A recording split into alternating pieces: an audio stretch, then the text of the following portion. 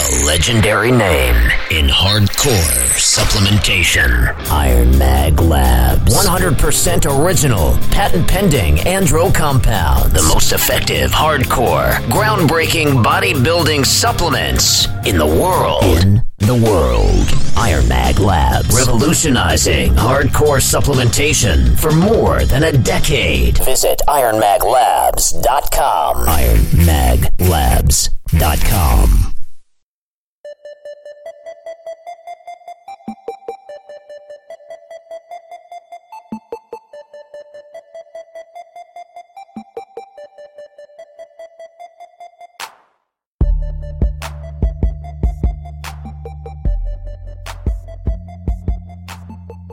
Welcome back to Central Bodybuilding. I am your host, Jeff Roberts, and I am here as always with my co-host, Matt White. What's up, Matt?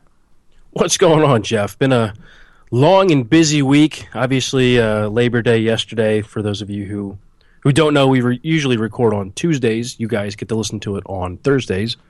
But, man, the weekend just went way too fast for a holiday. You know, getting an extra day. I even actually technically took off on Friday, which is a rarity. And it just seems like this morning came, and I'm sitting in the office before I went over to the accountant's office, and I was just like, damn, like, where did the whole weekend go? I mean, did it seem that way for you? Yeah, kind of. Differently, though, because I worked over the weekend, and I had today off, so a little bit different, but I just feel like the time's been flying just because of the amount of work I've been doing, and I know you're the same, but I actually was talking to my neighbor the other day, and she's like this 90-year-old woman. Like, she's so old. So, I mean, I think she's right around 90. She might be 88, 91. She's somewhere in there. But she told me that she was asking about what I was doing and stuff, and she knew I had been working from home, so she was asking me what I was doing leaving, or like with my work clothes on and shit. So she's like, she told me the greatest joy in life is to work because it amplifies all the good things. You know what I mean? So you appreciate everything if you work. If you don't work hard, you don't ever really get to truly appreciate everything else that you work for, you know? So, and that kind of put an extra pep in my step because she's 100% right, you know? Yeah. It's keep busy and work hard, and it's everything that all the good stuff that comes of it, or the little downtime that you do get. It's all so much more special than when you're not working so hard, and it just kind of doesn't matter, you know. I think working it keeps you feeling younger. I think because you're constantly for lack of a better term using your brain. Hell yeah. And I think it just keeps everything together. I think it's when people kind of settle down, and I hate to say, like, the mind starts to go once you retire, because I'm not sure if science really backs that claim. I would have bet it does. I think there probably is some merit to it because you're not using your brain to its full capacity. You're kind of giving it a vacation. 100%, and I think that those studies are correct, and I think that's the perfect explanation for it. Is if you retire and you do whatever you want to do, and whatever you want to do ends up being pretty much the same thing over and over again, without learning new things or challenging your brain. I mean, if you're just gonna play golf, watch your shows, and go out to eat for the next 20 years, there's no real thought there. There's no new thoughts, really. You know what I mean? So there's no new learning. So it's really, I can see where your brain would start to deteriorate then, because it's kind of giving up. Or it sees you as giving up. But, yeah, definitely true.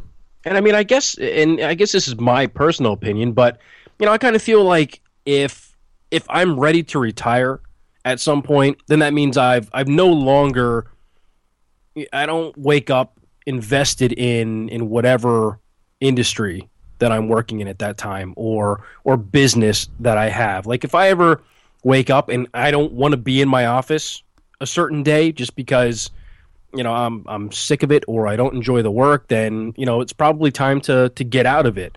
But for me, it's one of those things that, and I hate that the whole cliche, if you love what you do, you never work another day in your life. And it's true. I mean, I enjoy getting up every day and sitting in my office and writing articles and writing plans for clients and helping businesses grow and helping my business grow. And I enjoy what I do. And if I ever get to the point where I'm thinking about retiring, then I have to take a long, hard look at what I'm doing, because I clearly lost the love and passion for whatever it currently is. Yeah, I heard a quote once. I don't even know if it was a quote. It was just somebody talking. I can't even tell you who it was or where it was from, but it really is like, it was very helpful to me, and I run it through my head often when I might be bummed out about having to work a 10-hour day or working, just working late and having to wake up early for work or whatever. And the person said, don't think of it as I have to go to work, but I can go to work, Yeah. It's a totally different. It sounds simple, but if you have, first of all, you have work. Unlike a lot of people, you have the ability to make money, which puts you ahead of a ton of a ton of people right off the bat. And then you have the physical and mental ability to go to work. You're not fucking bedridden. You're not, you don't have anything going on that prevents you from working. So you're really very lucky to be able to go to work. So why not think of it as I can go to work as opposed to I have to go to work? And it really does, if you think of it that way, it really does make the days easier and make your work more enjoyable. At least for me, it's like it's more of a blessing than a curse. But I didn't expect the show to start off like this. Kind of a motivating little speech here. But between the two of us, speaking of retirement, this just popped into my head. Wasn't really on our list. I wonder if Dexter will retire at the Olympia. If he wins, I bet he does, but only if he wins. Yeah. Because if he wins, not only does he win the Olympia, but he breaks the all-time professional wins record. Right now he's tied with Ronnie Coleman. I don't know the specific number. It's like 26 or something. But if he wins the Olympia, he now will be the sole owner of most pro wins of all time. So it would be literally the most perfect time to retire. But again, if you retire on top, and I don't think he's going to win. I think the chances of him winning are fairly good, but not great. I would give him maybe a 20% or something like that. It's tough, and I mean, if anybody follows Digital Muscle, Dan Solomon is saying that Dexter's going to win, and he gave some reasons why he doesn't feel that Phil is up to the challenge, and that his physique is going to come in, on top. And I don't know. I kind of disagree with him, but I guess I also disagree with a lot of people. Dave Palumbo is sticking to his word that, he thinks Kevin's going to win. I think that's an absolute long shot. Dexter has a great physique, and I guess on any given day, depending on what the judges are looking for, Dexter could win. I mean, he has one of those physiques that every time he steps on stage, he's a contender. I mean, I don't know of any show that he goes into that people aren't thinking that he's, not going to be standing next to Phil or one of the other top guys and either placing extremely well, like winning, or second. But his name's always in there. So it's not, I guess, out of the question to think that if Phil comes in a little off that Dexter could take it. Just from what I'm seeing, Phil's going to totally have to screw up to not win this. Yeah, I agree. I think, well, I don't agree completely. I think that there are guys who can decimate Phil. Well, it's just Ramy. There's one guy. If Ramy comes in, 10% better than his best of all time, which is probably New York or something back in 2013, he probably just steamrolls everybody. It's honestly probably wouldn't even be close. At this point in the Olympia, a grainy, hard, nasty Ramy I think steamrolls the whole lineup, but we're kind of getting ahead of ourselves. Anyways, with this year's Olympia, obviously we kind of have a whole new guard coming up. We have Nathan DeAsha, we have Josh Lenardowitz, Justin Compton, Dallas McCarver, all these next coming guys. We have the current guys. We have Phil, We have Sean, Ruley, which is like kind of the current crop of guys. And then we have really the 90s to early 2000 guys, which are Dexter and Kevin coming back. So we almost literally have 3 different generations in this show at the same time. And there's been, obviously throughout history, there's been certain Mr. Olympias where it sticks out in everyone's mind. You know, there's some that just don't. I mean, like, what sticks out to you about the 1971 Olympia? It was one of Arnold's wins, I think. Yeah, it was one of Arnold's wins, but like that's it. Like what? It was like no one really. I mean, maybe if you were a 25-year-old bodybuilding fan in 1971, you may see differently. But from just an overall perspective, there's only a handful of Mr. Olympias where they stick out in your mind for years to come. Obviously, 1975 when Arnold, obviously because of pumping iron, Arnold wins his 6th title, doesn't really beat anybody necessarily. It was kind of a weak show. He beat Serge Nubret and Lou Ferrigno. Lou was off. Serge was small. Didn't have enough time to train for the show. Obviously, 1980, 1981, both huge because of the controversy. Very, very big deals. I think 91 was kind of huge with the best Lee Haney ever and an up-and-coming Dorian Yates. That was pretty iconic. Yeah. 93 when Dorian came in and was just kind of a creature from another planet. We'd never seen such a physique ever in bodybuilding in 1993. That was huge. And then really it kind of died again until 98, and everyone knows 98. Most people, if you ask them, what's your favorite Olympia ever, probably 70 out of 100 people will say 98 when Ronnie Coleman came out of nowhere, came from 9th place in 97, beat Flex Wheeler, whose name was already on the trophy. I mean, the guys were just, it was just a crazy lineup. You had the best Chris Cormier ever in 3rd place. He came in great. You had Kevin, Sean, Lee Priest was 6th or 5th, and then they changed the placings afterwards. I think that was the year that happened. Maybe not. That may have been 97. But 98, Lee was up there too. He looked crazy. Had a flat top that year. It was just an overall phenomenal year in every way. And then I guess, you have 2006 when Jay Cutler beat Ronnie. That's huge. 2003 when Ronnie looked like a mutant. That's one of the most iconic times. 2008 when Dexter finally won. And that's about it. Even 2009 as well I would put in there. Just because what Jay did had never been done before. It was super iconic. Definitely 2009. But I don't think I would even put any of Phil's wins in there, to be honest with you. I mean, 2011 was cool having Phil win and show such a great physique, but really what was very, very, everyone pretty much knew it was going to be Phil Heath in 2011. I mean, the way he looked at the Arnold, he got screwed over, got beat by Kai Green. Wait, was that 2000? No, I'm thinking 2010. 2011, he took the whole year off. And it was kind of anticlimactic to me. But even if you put that in there, what did I name, like 8 of them maybe out of the whole years? But I'm wondering, the reason I'm talking about all this is I'm wondering if maybe 2016 can be the next epic Mr. Olympia that people talk about for years and years. I would say it's been since 2009, so we're looking at 7 years already, which is crazy that it's been 7 years since Jay Cutler came out and blew everyone away. But I think it's time. I think it's time for a new year like that, and who knows what it could be. It could be Kevin placing 4th and just being like people like being completely floored by it.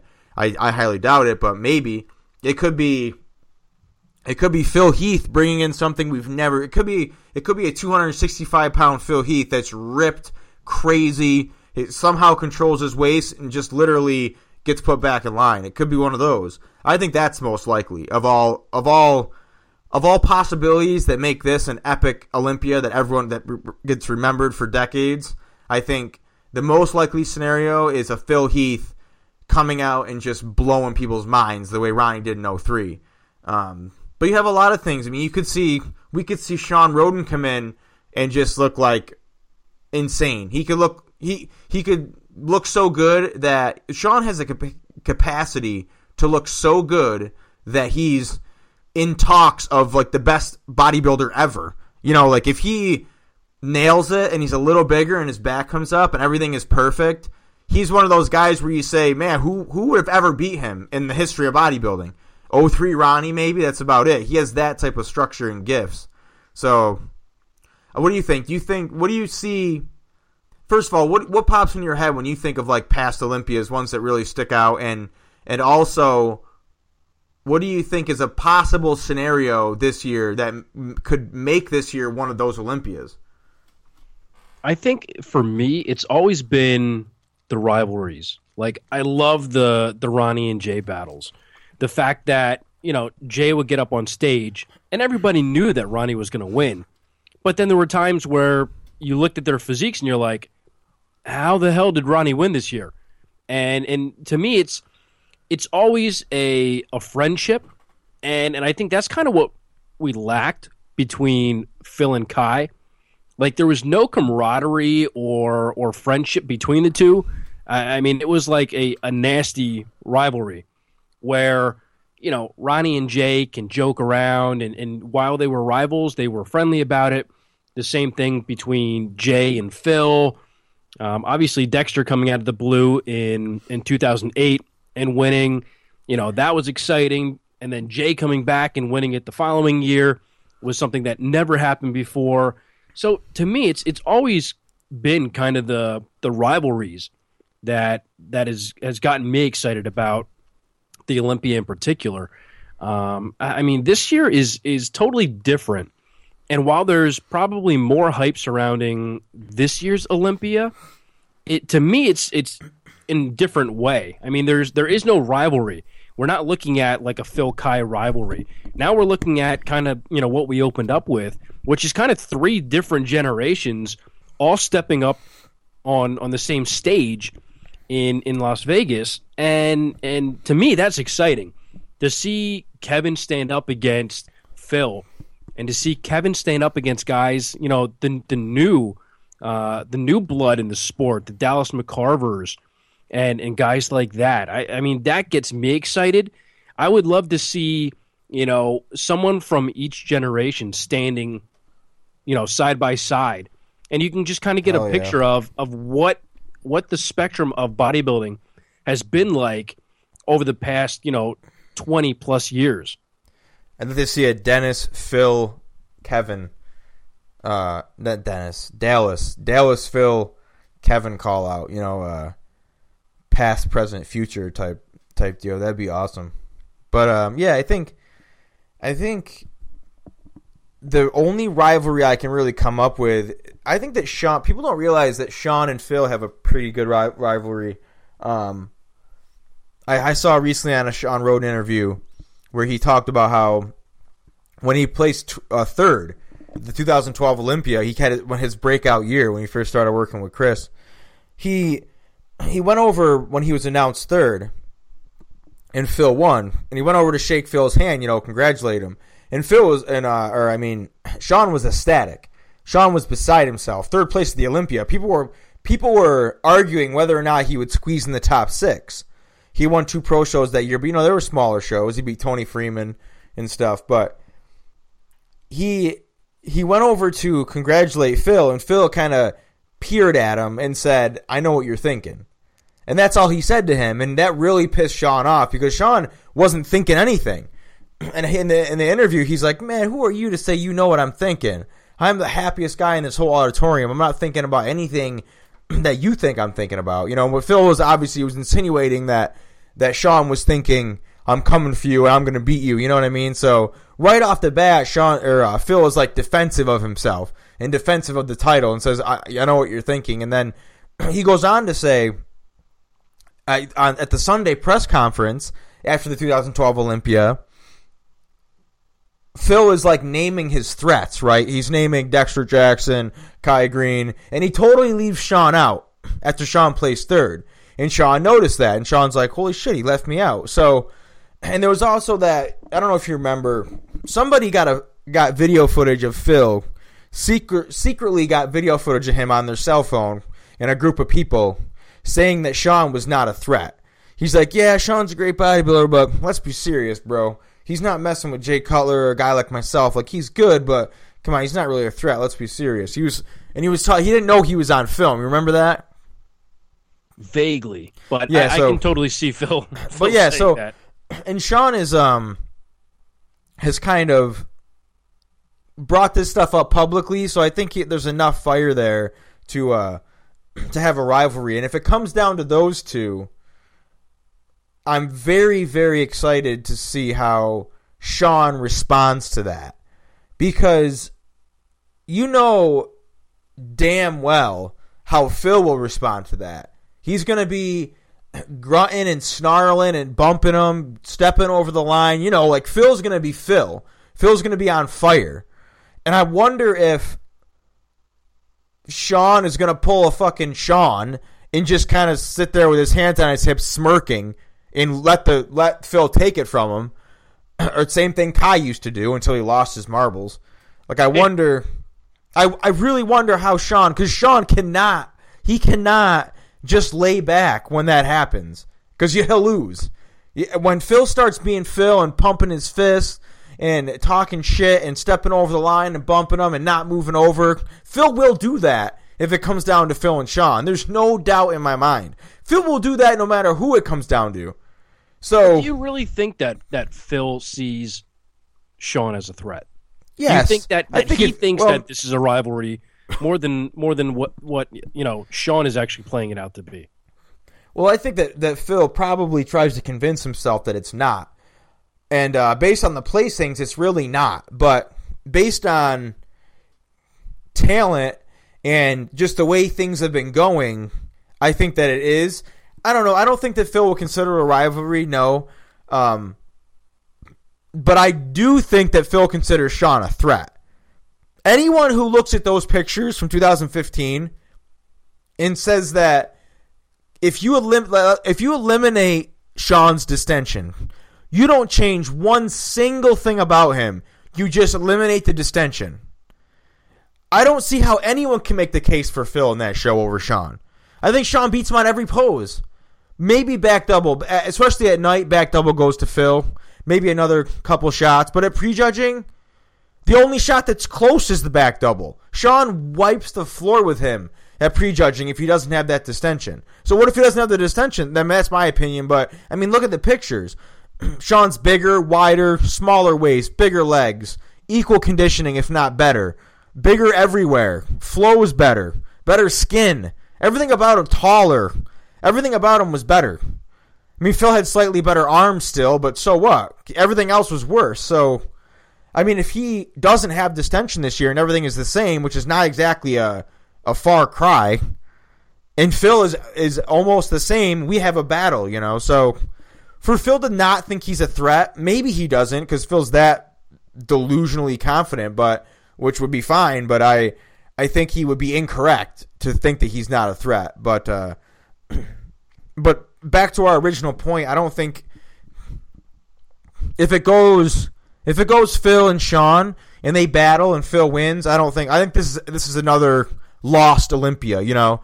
I think this Olympia, well, unless obviously if that's the only thing, Kevin could save it, of course, but if that's the main story, if the main story is Phil versus Sean and Phil wins, I think this is another Olympia lost to history, you know, like my 1971 example. I think in 50 years, some young kid's going to be on a radio show or whatever the fuck they have then, and he's going to be like, what happened to the 2016 Olympia? Can you remember? You know what I mean? So I hope that's not what happens. I hope if that happens, Sean beats him. And I hope Sean beats him through, like, nudging and being aggressive, you know? Because people won't, like, Kai being aggressive, like, wasn't okay. It was like people didn't buy it, I don't think. People didn't like it so much.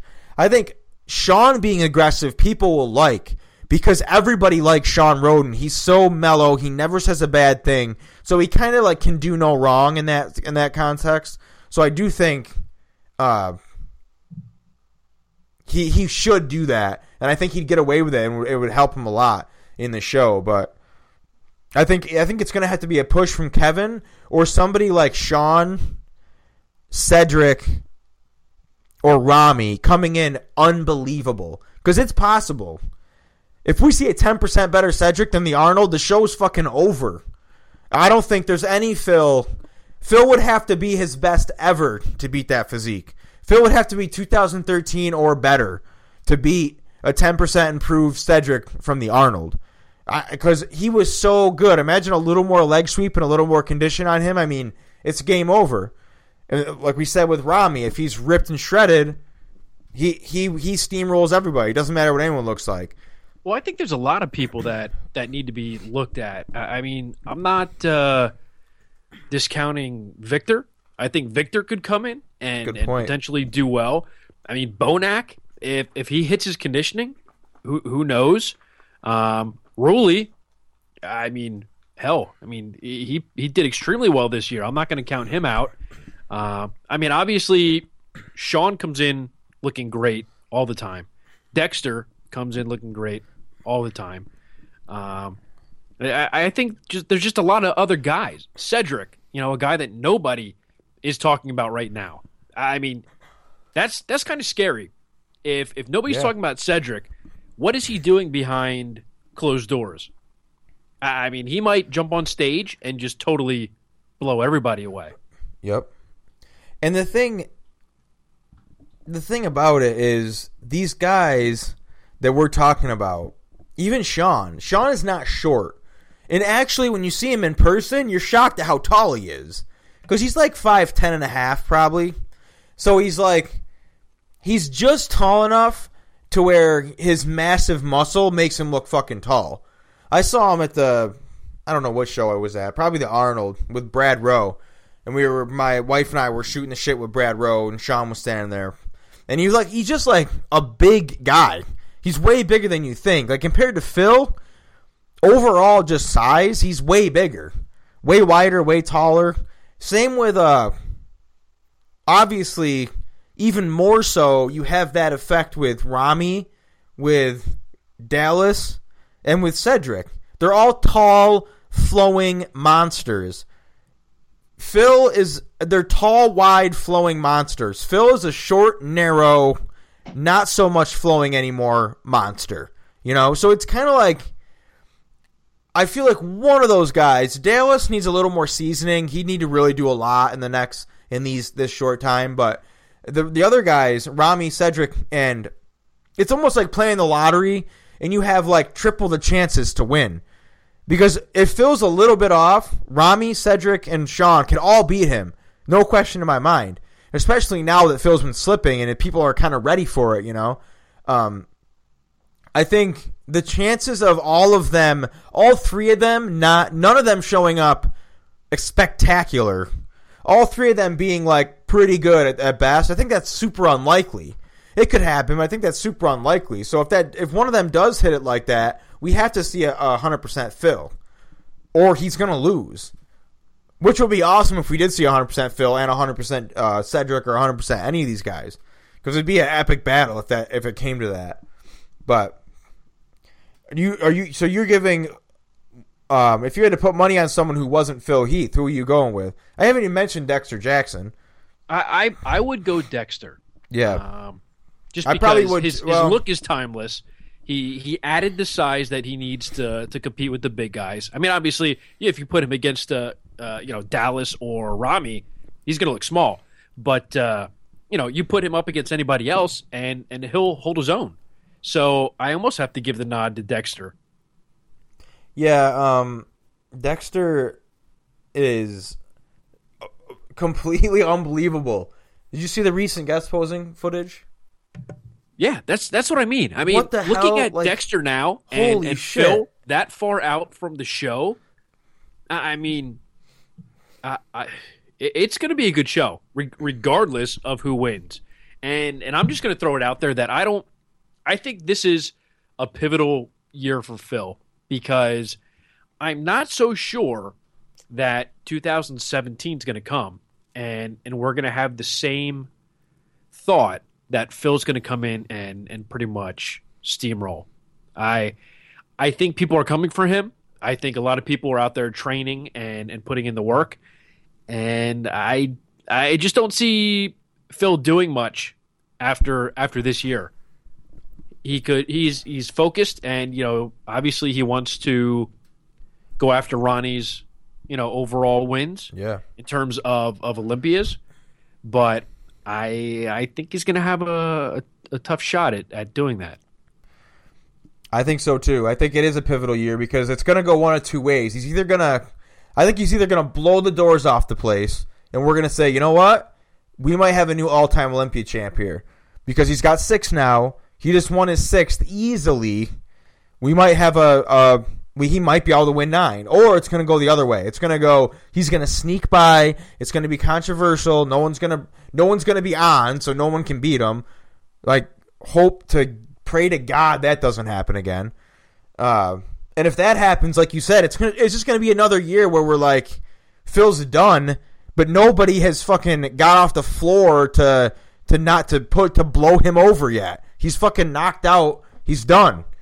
But nobody can step over and knock him over, So it's going to come a point where we're just waiting for someone to finally nail it so off Phil Heath can lose. And you don't want that as a champ. If he squeaks by again this year, I don't think any person is going to have any faith of any kind that he'll win 9. The only way that anyone's going to think he's possible winning 9 is if he convincingly wins this year. And for him to convincingly win this year, he's going to have to show us a package that he hasn't shown us in a long time. It's going to have to blow us away. And I think he's totally capable of that. Based on what he looked like this offseason, he was harder and bigger than he's ever been at the same time than we've ever seen him, which is saying a lot. So I think that could actually happen. I almost feel like the guys have found some new drug that I'm unaware of or something. Like how the way that certain guys have been able to suddenly put on way more muscle, and it's not just Kuwait, but if you look at Victor, all of a sudden, dude, just explosion in one year. Victor went to Kuwait. Yeah. But I'm saying also Dexter. What happened to Dexter in the last 2 years that made him at 45 years old? He's fucking huge. He's got and it's hard, grainy muscle. It's not like he's bloated. His waist was in that guest posing, I was totally fine with his waist. And he was bigger than he's ever been. I was complaining about Dexter's waist in 2013, saying it's getting too big, he can't get any bigger. Now we're in 2016, he's way bigger. Not way bigger, but he's significantly bigger. And his waist is no worse. I don't know, what is going on? What could you have changed? You've been training and doing all this stuff for so long. It's crazy to me that these guys, and Ruli Winkler, what the hell, dude? Ruli Winkler just today did an interview with Dave Palumbo. Shout out to RX Muscle just because they're fucking putting in work. That place is on fire. Today they had Jose Raymond. They had Jose Raymond, the new kid from Kuwait who's doing the 212. I think he's doing 212. And Ruli Winkler and a couple of the female competitors. So I can't remember their names. But Ruli is gigantic. Everything. The guy is... his neck and head and shit, and he's just so thickly muscled that I would venture to say he's going to be equally as big as Big Ramy. When those two stand next to each other, no one's going to say that Ramy's he's going to be a little bit wider, maybe, and he's a little bit taller, so he's going to have some pounds on him and stuff, but I really think that Ramy, Ruli is that big now. He's just sitting there in this interview, and as he moves around and shit, he's way in the back too. So the angle's not in his favor at all. He's being out-angled by both these guys, and he still looks so fucking mutated. His arms, they're getting to the point where it's the first time I've ever seen an arm. Lee Priest is probably the closest thing, where it's almost starting to look like an NFL football. So from the wrist to the elbow joint, or from the wrist to the shoulder joint is starting to look like a football. Then you know what I'm saying? It's literally almost becoming as big across as it is long. You know what I'm trying to say? The arm is almost becoming round. It's so fucking huge that the diameter is almost as big as the whole length of the arm. Because he's got these short arms and these huge, because it's the first time I've ever had that sort of thought run through my head looking at a guy's arm. I'm like, holy shit. His arm is so big that it's not like, it doesn't have the proportions of an arm. It's like way too thick for how long it is. It almost is beginning to look like a circle as opposed to a fucking whatever, a log as it would be, or whatever you'd call an arm. You know what I'm saying? It's insane how big his arms are. And then his chest, his thickness, his width, he's just so huge. And you can tell, like, it looks like his head's grown about 10 sizes in the last 5 years. And his neck has got to be fucking 25 inches, dude. He's huge. But his face is all sucked in like a skull at the same time. And you're looking at him like, what the fuck has this guy been doing? It's really, really, really impressive. And I wonder, like, what happened? This guy Rory Winkler won the New York Pro in 2010. And he had to have been, man, he was probably like he was probably 220 when he won that or something like that. Because the guy's only 5'7". I bet he was 225 when he won the New York Pro in 2010. At this Olympia, he'll probably be 270 on stage or some shit. The guy's probably 40 pounds heavier than he was in 2010. Stage weight, equal conditioning. I mean, that's just fucking insane to me. I'm really excited to see Ruli. One of the main, obviously Kevin's super excited, but of all the people I'm excited to see, it wasn't really Ruli so much until today. I saw that video on RX Muscle, and I saw the way he looked in that shirt on that video, and I'm like, that's something special. You can just tell he's sitting in a chair with a black shirt on, and that's all it takes to be like, holy shit, there's something different going on there. And I can't, now that I've seen that, I cannot wait to see what he brings to the stage. I think the trend that we thought the sport was going to go, and that was a couple years ago when Arnold pretty much chastised the judges and Jim Manning, saying, you guys lost the look and feel of the sport of bodybuilding. Like we're no longer judging, conditioning and aesthetics and symmetry, and now it's more towards the mass monsters. And he wanted to see it get back to the old bodybuilding days, and there were a couple shows that we saw the judges kind of going in that direction. But I think with the advent of classic physique, which I still don't understand that name, it should be classic bodybuilding, right? I think with classic physique being here, I think that pretty much just opened up the floodgates to say, get as fucking huge as you want, because that's what we're looking for in open. So yeah. I think if guys don't want to go that route, they don't want to use the drugs necessary to go that route, even though classic physique it's pretty much no different. I just don't see bodybuilding changing and going back to kind of the good old days or the golden era of bodybuilding. I think we're going to see guys stepping on stage in 2017 over 300 pounds, grainy, and just totally striated. I mean, feathered everything. I think we're going to see something ridiculous next year, and especially the years to follow. Yeah, and as you were saying that, at first I was thinking, kind of responding to it in a negative way, that it's kind of like the open class is going to kind of lose those aesthetic physiques. But the more I think about it, it's kind of cool because now we get to see those Marcus Rule freaks. I mean, who doesn't love watching Marcus Rule compete?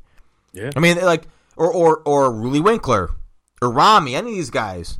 It's awesome to see a guy 5'7", 265 ripped on stage. And especially in person. It's different in person. Like, I'll never forget seeing Branch Warren at the 2015 Arnold Classic, where he placed second to Dexter. Pretty much his last good showing. And he was a shell of his former self, really. I mean, he wasn't, well, not really. He was good. He's probably 95%. He wasn't like 09 Branch or 2011 Branch, that's for sure. But just the sheer amount of ripped, dense, striated muscle on his body was fucking awesome. Compared to all the other guys, he was the most impressive in that. Like, maybe he didn't have the best physique, but he was the most impressive. He's the one that made you kind of tilt your head like a cat looking at the TV. You know what I mean? Right. That you're kind of like, what the fuck, dude? I can't believe that. So he's like, we're going to be able to get that, but we're not going to lose. I don't think we're going to lose those classic physiques because we have the classic physique now. I just want to see the classic physique change a lot. I hate that fucking name just like you. It's ridiculous. I understand why they did that, but it's stupid. But I want to see that division really flourish. I want to see them get a lot bigger and a lot more classic. Because I think, I mean, like the guys who are winning now, they're not that classic. I mean, Sean Roden in 2014 has a more classic physique than any of the classic physique guys. Yeah. In 2014 on stage, Sean Roden at 240-something had a smaller waist than any of the classic physique pros right now. So the real freaks are still going in the open, but it has potential to allow us to see both. To allow us to see the 93 Flex Wheeler physiques and the ripped, shredded 280-pound Marcus Rule physiques compete at the same time, which would be ideal. That said, this is off topic, but real quick, I wanted to bring this up. I saw some pictures from the North Americans, which were this weekend, and I got to be honest, the guy who won men's physique, to me, looked like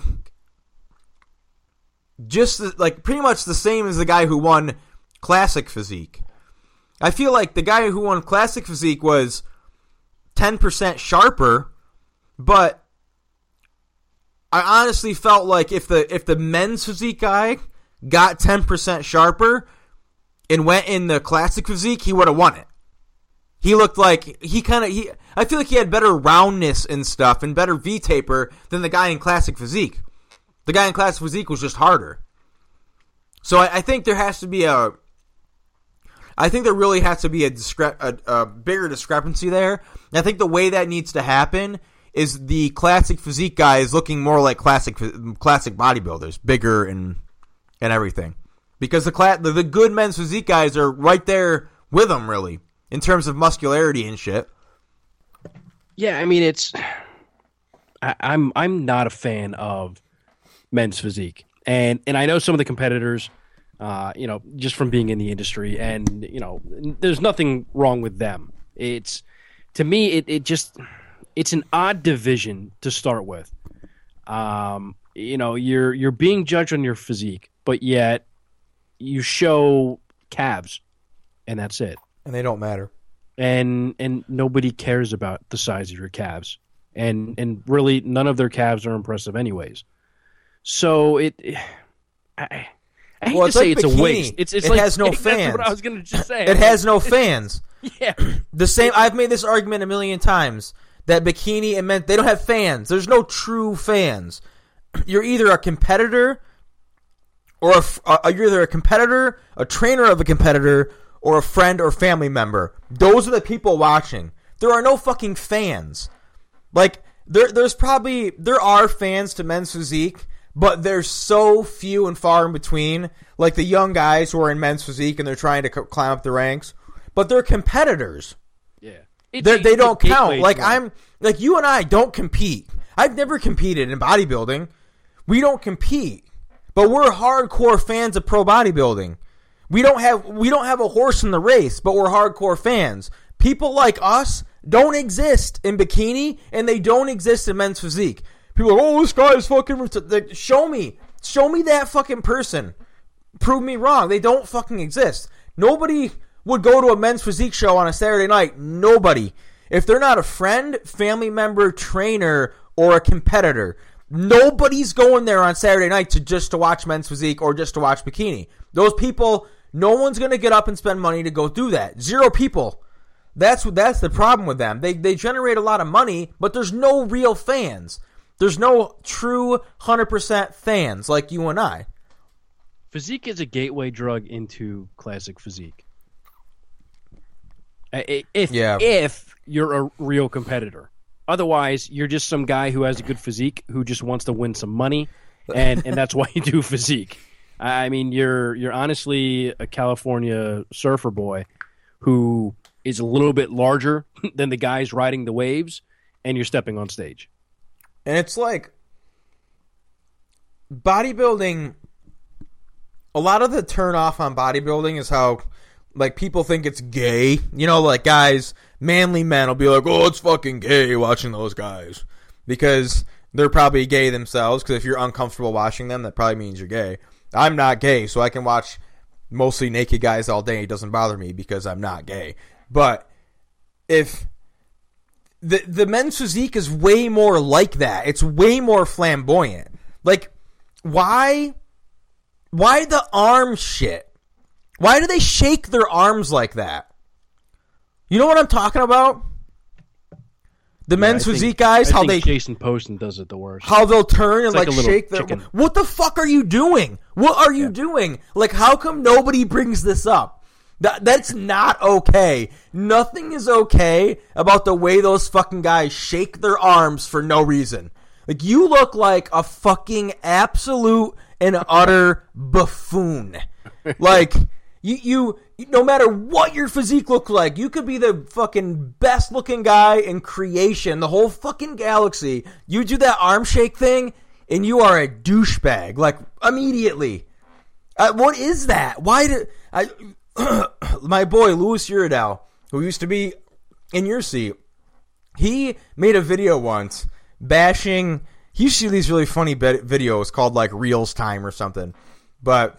He probably doesn't have time to do them anymore, but he did one about men's physique, and he called that move jiggly arms, and he fucking like, and he like mocked it, and I remember dying laughing. I could not stop laughing. My wife came in, she's like, "What is wrong with you?" I'm like, "Fucking Lewis on this video just coined this term jiggly arms," and that's what it is. Like, guys, listen, any guy who's men's physique, who's like, thinking about doing it, does it now, whoever you are, don't fucking do that, please. Please. If you can do anything on that stage, like, I've thought about doing men's physique. I would do it. I don't care. I mean, I don't care for anyone to see me do it, just like as a fun little side goal for something to do, you know, if I had time, I would do men's physique. I mean, I'll be honest with you, I don't want to squat and shit and build huge legs. I can.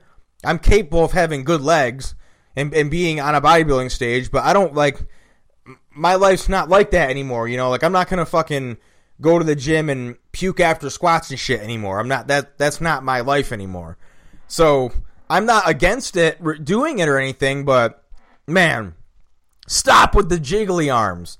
That shit, I can't even watch a men's physique show. I'm looking at it like, I was thinking about doing a men's physique show not too long ago, because people are like, dude, you should do something, you should compete or whatever, and it's like... I'm like, I don't really feel like doing that. I'm like fucking fat. I would need to diet a lot. Like, I'm not as lean as people think, I don't think. But, at least not in this industry. But, like, and I was watching a video, like, I'm like, what do these guys have to do? You know, I kind of wanted to learn the turns and kind of the poses.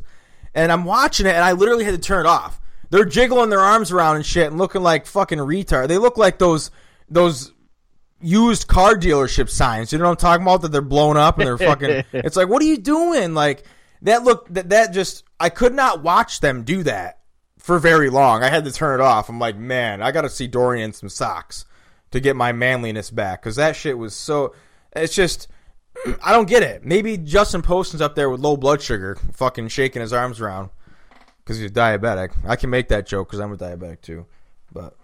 I don't know. Yeah, I don't Stop the jiggly arms, guys. That was like a side rant on the Olympia, but fucking A. But no, in all seriousness, does anybody know any winner of any physique competition?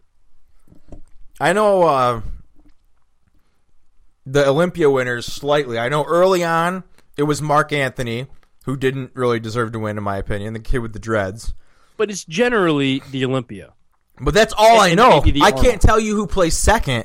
I can't tell you in order. I know he won it at some point, more than once, I think. And then it was Then Buendia won, but I don't even know if there's a guy in between them. I can't even remember. So I'm fucking in the industry. You know what I'm saying? I'm in the industry. I follow the shit, and I have no fucking idea. Here's the funniest story. I work with, when I was at Metrex, I was very, work closely with the event coordinator who also dealt with all the athletes. And she called me up and she said, "Hey, what do you think of this guy, Jason Poston?" And I said, "Who?" She goes, "Jason Poston. He's a competitor." I go, What does he compete in?" Men's physique." "What the fuck is men's physique?" She's like, "Well, the guys in the board shorts." I go, "Oh, those guys?" She's like, Yeah. We just signed him." I said, "I hope you didn't pay a lot of money to get him. Like, he's not going to bring us any sales. Like, I don't know anybody who follows men's physique." And she was like, "Well, yeah, but he's got a personality." Well, come to find out, his personality is an asshole. I mean, literally, I couldn't tell you the number of booths that he went to that I managed, and they would call me up because they threw him out of the fucking booth. Bodybuilding.com was one of those guys. They threw him out of the booth 3 times at 3 different shows because he was a diva. He was pulling this, "Don't you know who I am?" No. Nobody knows who the fuck you are. You're a men's physique. Like, you are a nobody in the industry. I don't care how big you think your personality is. Nobody gives 2 shits about who you are. Nope. I mean, let's be honest. Most people don't give a shit about who Phil Heath is. No. So how can you fucking Jason Poston? Like, I didn't know he was a dick. That's funny. Yeah, and you know what? He could have had 3 really bad days, and it just happened to be at my largest account when I was at Metrex. But literally, they said, "You could not pay us to have this guy back at our booth." So, Pro-Sups, TJ Humphries, God bless you. He's all yours. Once we didn't sign his contract anymore, I was probably the happiest person at Metrex. That kid belongs on, like, reality TV and shit, Like, that's where... he does. What are you doing on... Like, that kid, like... He's like this immaculately looking kid with this perfect physique. Like, do something else. You're up there doing the fucking jiggly arms like a fool. Just go and fucking... Go in Hollywood. Like, how can you not get a role in Hollywood looking like that? You know what I mean? You go into any role where you're supposed to be some, like, stud. Nobody there is going to be better looking than you for a role like that, like a manly stud role. You know what I mean? Well, here's the thing. Like, who's going to show up and even rival that guy? It's not even going to be close. He has that perfect look, but he could do all that shit. Why does he have to? And if he has a great personality, like he's touting, why are you fucking standing on stage making no money doing jiggly arms? Like, but let's be honest. You don't see bodybuilders with these extravagant personalities doing YouTube videos all the time. I mean, that's all these physique guys do. They do workout videos. Like, somebody is actually watching their workouts and, idolizing them. Now, don't get me wrong. There were a few guys who you could throw in that men's physique, and I'll throw this guy's name out because I think he was probably one of the best, that if he ever did step on stage, he would have wiped the floor with everybody, and that was Greg Plitt. He was a great friend of mine. His work ethic was amazing. Did he have some stuff behind the scenes that people didn't know about? Absolutely, but everybody does. But the bottom line is, I mean, that dude motivated everybody. He was out there trying to do more for the fitness industry, and he didn't give 2 shits about jumping up on stage and pounding his chest and having a dick measuring contest with the rest of the physique guys.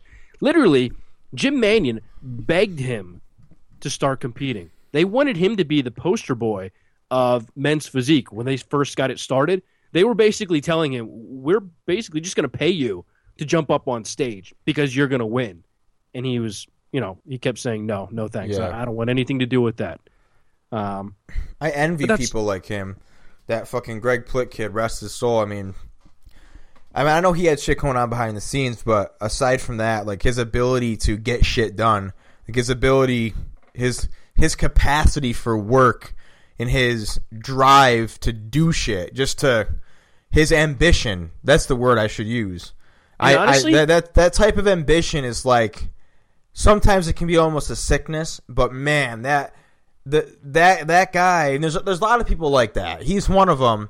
Jay Cutler's kind of like that too. Just have this this massive amount of ambition to get stuff done and to keep moving forward and to keep rolling. Like, they don't sit and watch TV. It's always like productivity, and like those people I envy, because I don't have that. I have a little bit of it. I'm able to like put myself in that mindset, but I'm not naturally like that. You know, I have to work at being like that. Those guys are just, maybe they're working at being like that, but I feel like it's kind of a genetic trait that some guys have it's just like explosive ambition, and he definitely had that. The guys who followed Greg Plitt only really saw a fraction of what that guy does. I mean, literally, I spoke to him the day before his accident, and we were currently, at that point, at that very moment, working on 3 different projects together. And it had nothing to do with Metrex. It was side projects, you know, film type stuff, interview type stuff, magazine type stuff. I mean, this guy, I don't know when he sleeps. I mean, he would text me. I mean, he used to call me at, like, now, granted, he was in L.A. You know, we're out here on the East Coast. But I would get a phone call 3, 4 o'clock in the morning with the voicemail, and I would wake up and go, who the fuck called me last night? I look, it's Greg. Hey, man, I was just thinking about this great interview idea.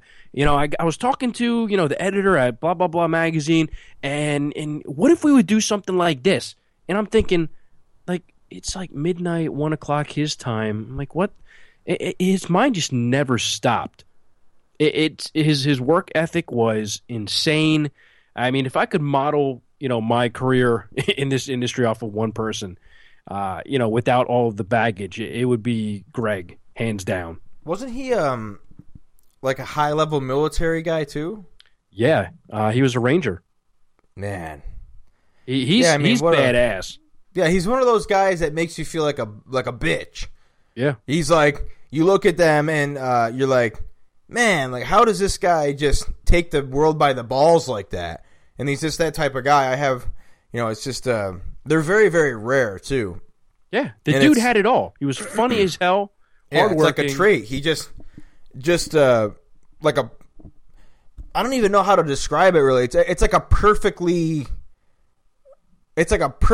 engineered human being. But everything is there. The looks, the humor, the brain, the work ethic, it's all there. It's like we're all robots that are made, and we all have little mistakes here and there.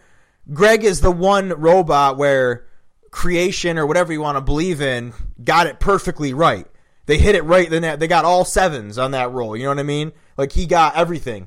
And there's a few guys out there like that, and it's like, holy shit, you know? It's crazy when you come across them because they're so special. But you know what? I think we need more people like that in the industry. And not that there aren't.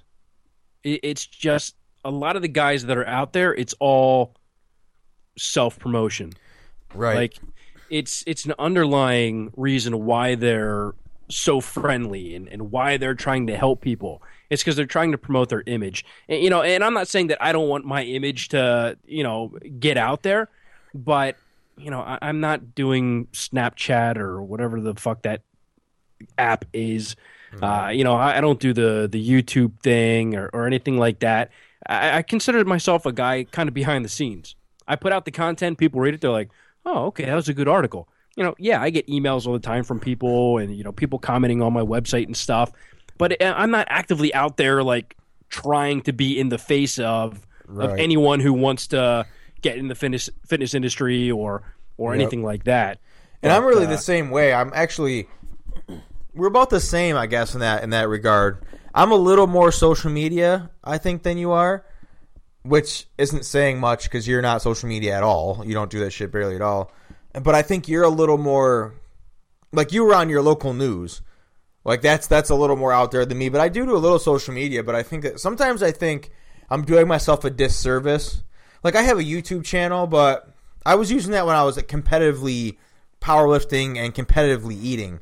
I was trying to be a competitive eater, and I was trying to do, like, different little things, you know, just trying to see what I was good at. If I had, you know, just testing out my talents and things and putting some stuff on YouTube. But I don't like. I could do so much more on YouTube. I could talk about all kinds of shit, but I don't know. It's just not my thing. It's just not how I do things. I like to generate quality material for people, put it out there, and then kind of stay behind the scenes, kind of like you are. Trust me, I could be doing.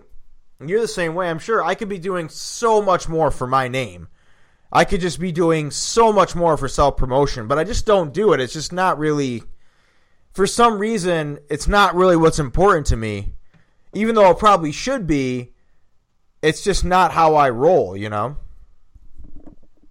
Well, I think it comes down to, and I'm just kind of. I don't even use Twitter.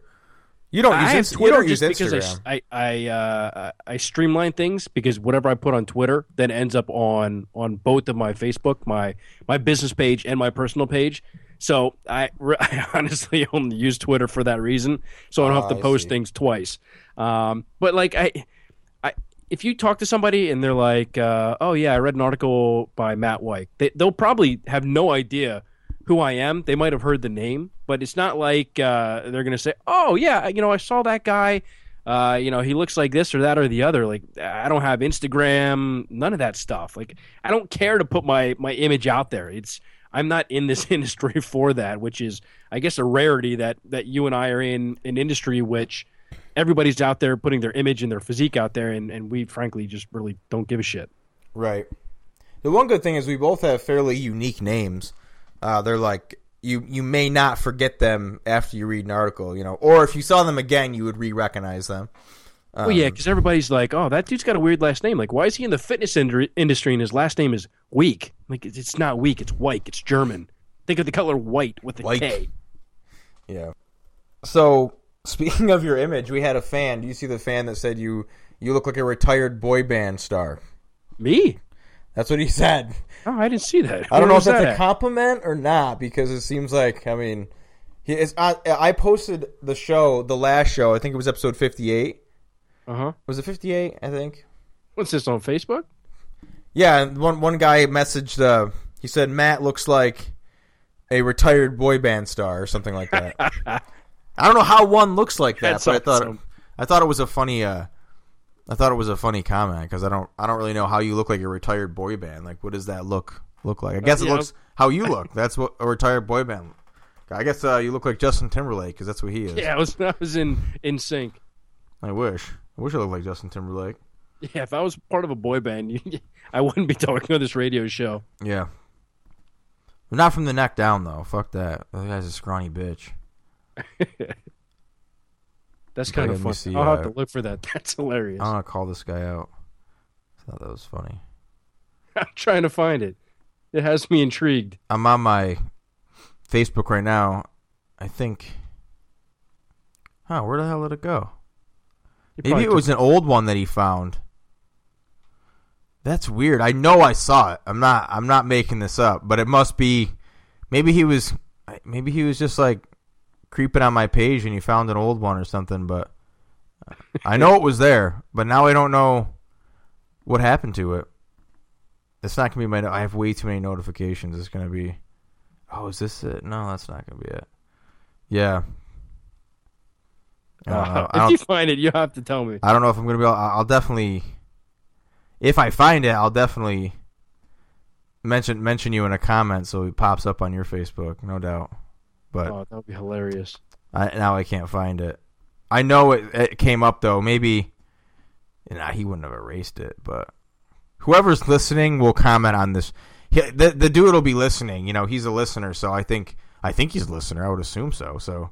He'll probably comment on it and tag me or something. Give us the deets. But we were going to talk about the new Kevin photos, but we're already over an hour, so we're going to hold that. So I think next time this will be more of our Olympia preview. Next time we'll do the 212 and talk about Kevin, because I think we'll take a week off of Kevin. We barely touched on him, and I feel like there's some drama this week with Kevin we can talk about, and I'm pretty sure there'll be more drama in the next week over Kevin.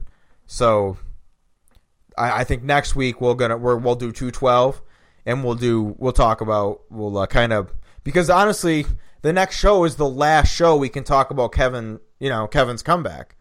So that's going to be it. Once the next show is over, everything we say about Kevin's comeback is going to be in past tense. So I think it's important. Then we can either say how great he did or how disappointing his comeback was. Yep. So I think it's only right that we give some time to Kevin Levrone next episode. So, but that's it. That's the wrap. Great show again. Always a lot of energy and a lot of fun. But it doesn't matter how I feel coming into the show. It always ends up, we always end up getting the juices flowing and getting a good content out there. So, once again, this show is brought to you, man, Porky Pig over here. This show is brought to you by Iron Mag Labs and Iron Mag Research. Visit ironmaglabs.com and ironmagresearch.com. At both sites, you can use coupon code JEFF15, GEOFF15 for 15% off your checkout. I would appreciate that very much. Check out ironmagazine.com. I just started throwing articles up there again. I have one called Greatest Bodybuilder of All Time, ? And I explain why I think the question's very easy to answer if you think about it. And I just put a few hours ago my latest article, the Ultimate 2016 Mr. Olympia Preview. It's pretty much this whole radio show summarized into a 4-page article. It's like I pretty much dissect without making it a 15-page fucking thesis, which I could have. I go through every single facet of the Olympia in preview fashion, some predictions, some what ifs, and all that type of stuff. So definitely check that out. Leading into Olympia, boost some excitement, and that's really it. Follow me on Instagram, Jeff Roberts 02. Not really on Twitter. Follow me on Facebook, Jeff Roberts. You can subscribe to my YouTube channel if you want, Jeff Roberts. Maybe I'll put more stuff on there. Maybe not. We'll see. What's up, Matt? What do you got? Tons of content. I've been writing a lot about the competitors. Got something new on Kai Green. Talked a little bit about Victor Martinez and Cedric. Had a lot of questions lately about Cedric. People wanted to know if he's competing or not. We touched on it last show. Yep. But got tons of content out there. Check it out. Social media, if you want to follow some of my work, all the stuff is up at Wyke Fitness on Facebook. Same thing with Twitter, Wyke Fitness. Check it out. Follow. You can always find out in your news feeds and stuff where content's going. Check out Matt's article about the correlation between cancer and lifestyle. That's an important article to me. I think that's something that people are. It just really, really irks me when people disagree with that notion that you have no control over getting cancer at all. It's like, or you have no control over the chance of your chances. You have no ability to make yourself more or less susceptible. Like that just really, really irks me. It's such a fucking lazy, stupid American way to think. So, in Matt's article, he obviously does not agree with that. He says that there is a correlation, of course, and there are ways to reduce risk and increase risk and everything. So definitely check that one out. So what was it exactly called? Lifestyle choices and cancer risk. Yes, check that one out and take that shit to heart because it's true. I'm not saying you can't get cancer if you live a healthy lifestyle. That is not what I'm saying. You can absolutely get cancer, but I'm saying no matter who you are, your risk of getting cancer decreases with a healthy lifestyle. If you have a 100% chance of getting cancer already, yeah, you're going to get cancer. But I think if you have a 90% chance of getting cancer, I think a healthy lifestyle can drop it to 70 or something. It will always help. Don't fucking tell me it doesn't matter. Like, I hate that shit. So, just I wanted to give that article a shout out. I appreciate it. And that's it. That's a wrap. Episode 59, I'm pretty sure this is. Yeah, 59. Holy shit. Episode 60 next time. It's going to be huge. I can't wait till episode 100. We'll definitely have to do something. Maybe we'll finally get Bob Chick on. That fucking guy's hard to get on the show. But we are having Greg Valentino on International Iron for our preview show of the Olympia. That's going to be more Olympia stories and stuff, talking to Lee and everything. And I can't wait. It's going to be awesome talking to talking to Greg and Lee about the past Olympias, Lee's experience, what they both think. It's going to be a wild ride, so definitely tune in for that. We're looking to record that in the next few days here, so stay tuned to Iron Magazine. It's where it's at. And go over to RX Muscle, too. Those guys are fucking killing it, so I got to throw a shout out there. But until next time, I am Jeff Roberts for Mr. Matt Wyke. Not weak, but Wyke. And we are out.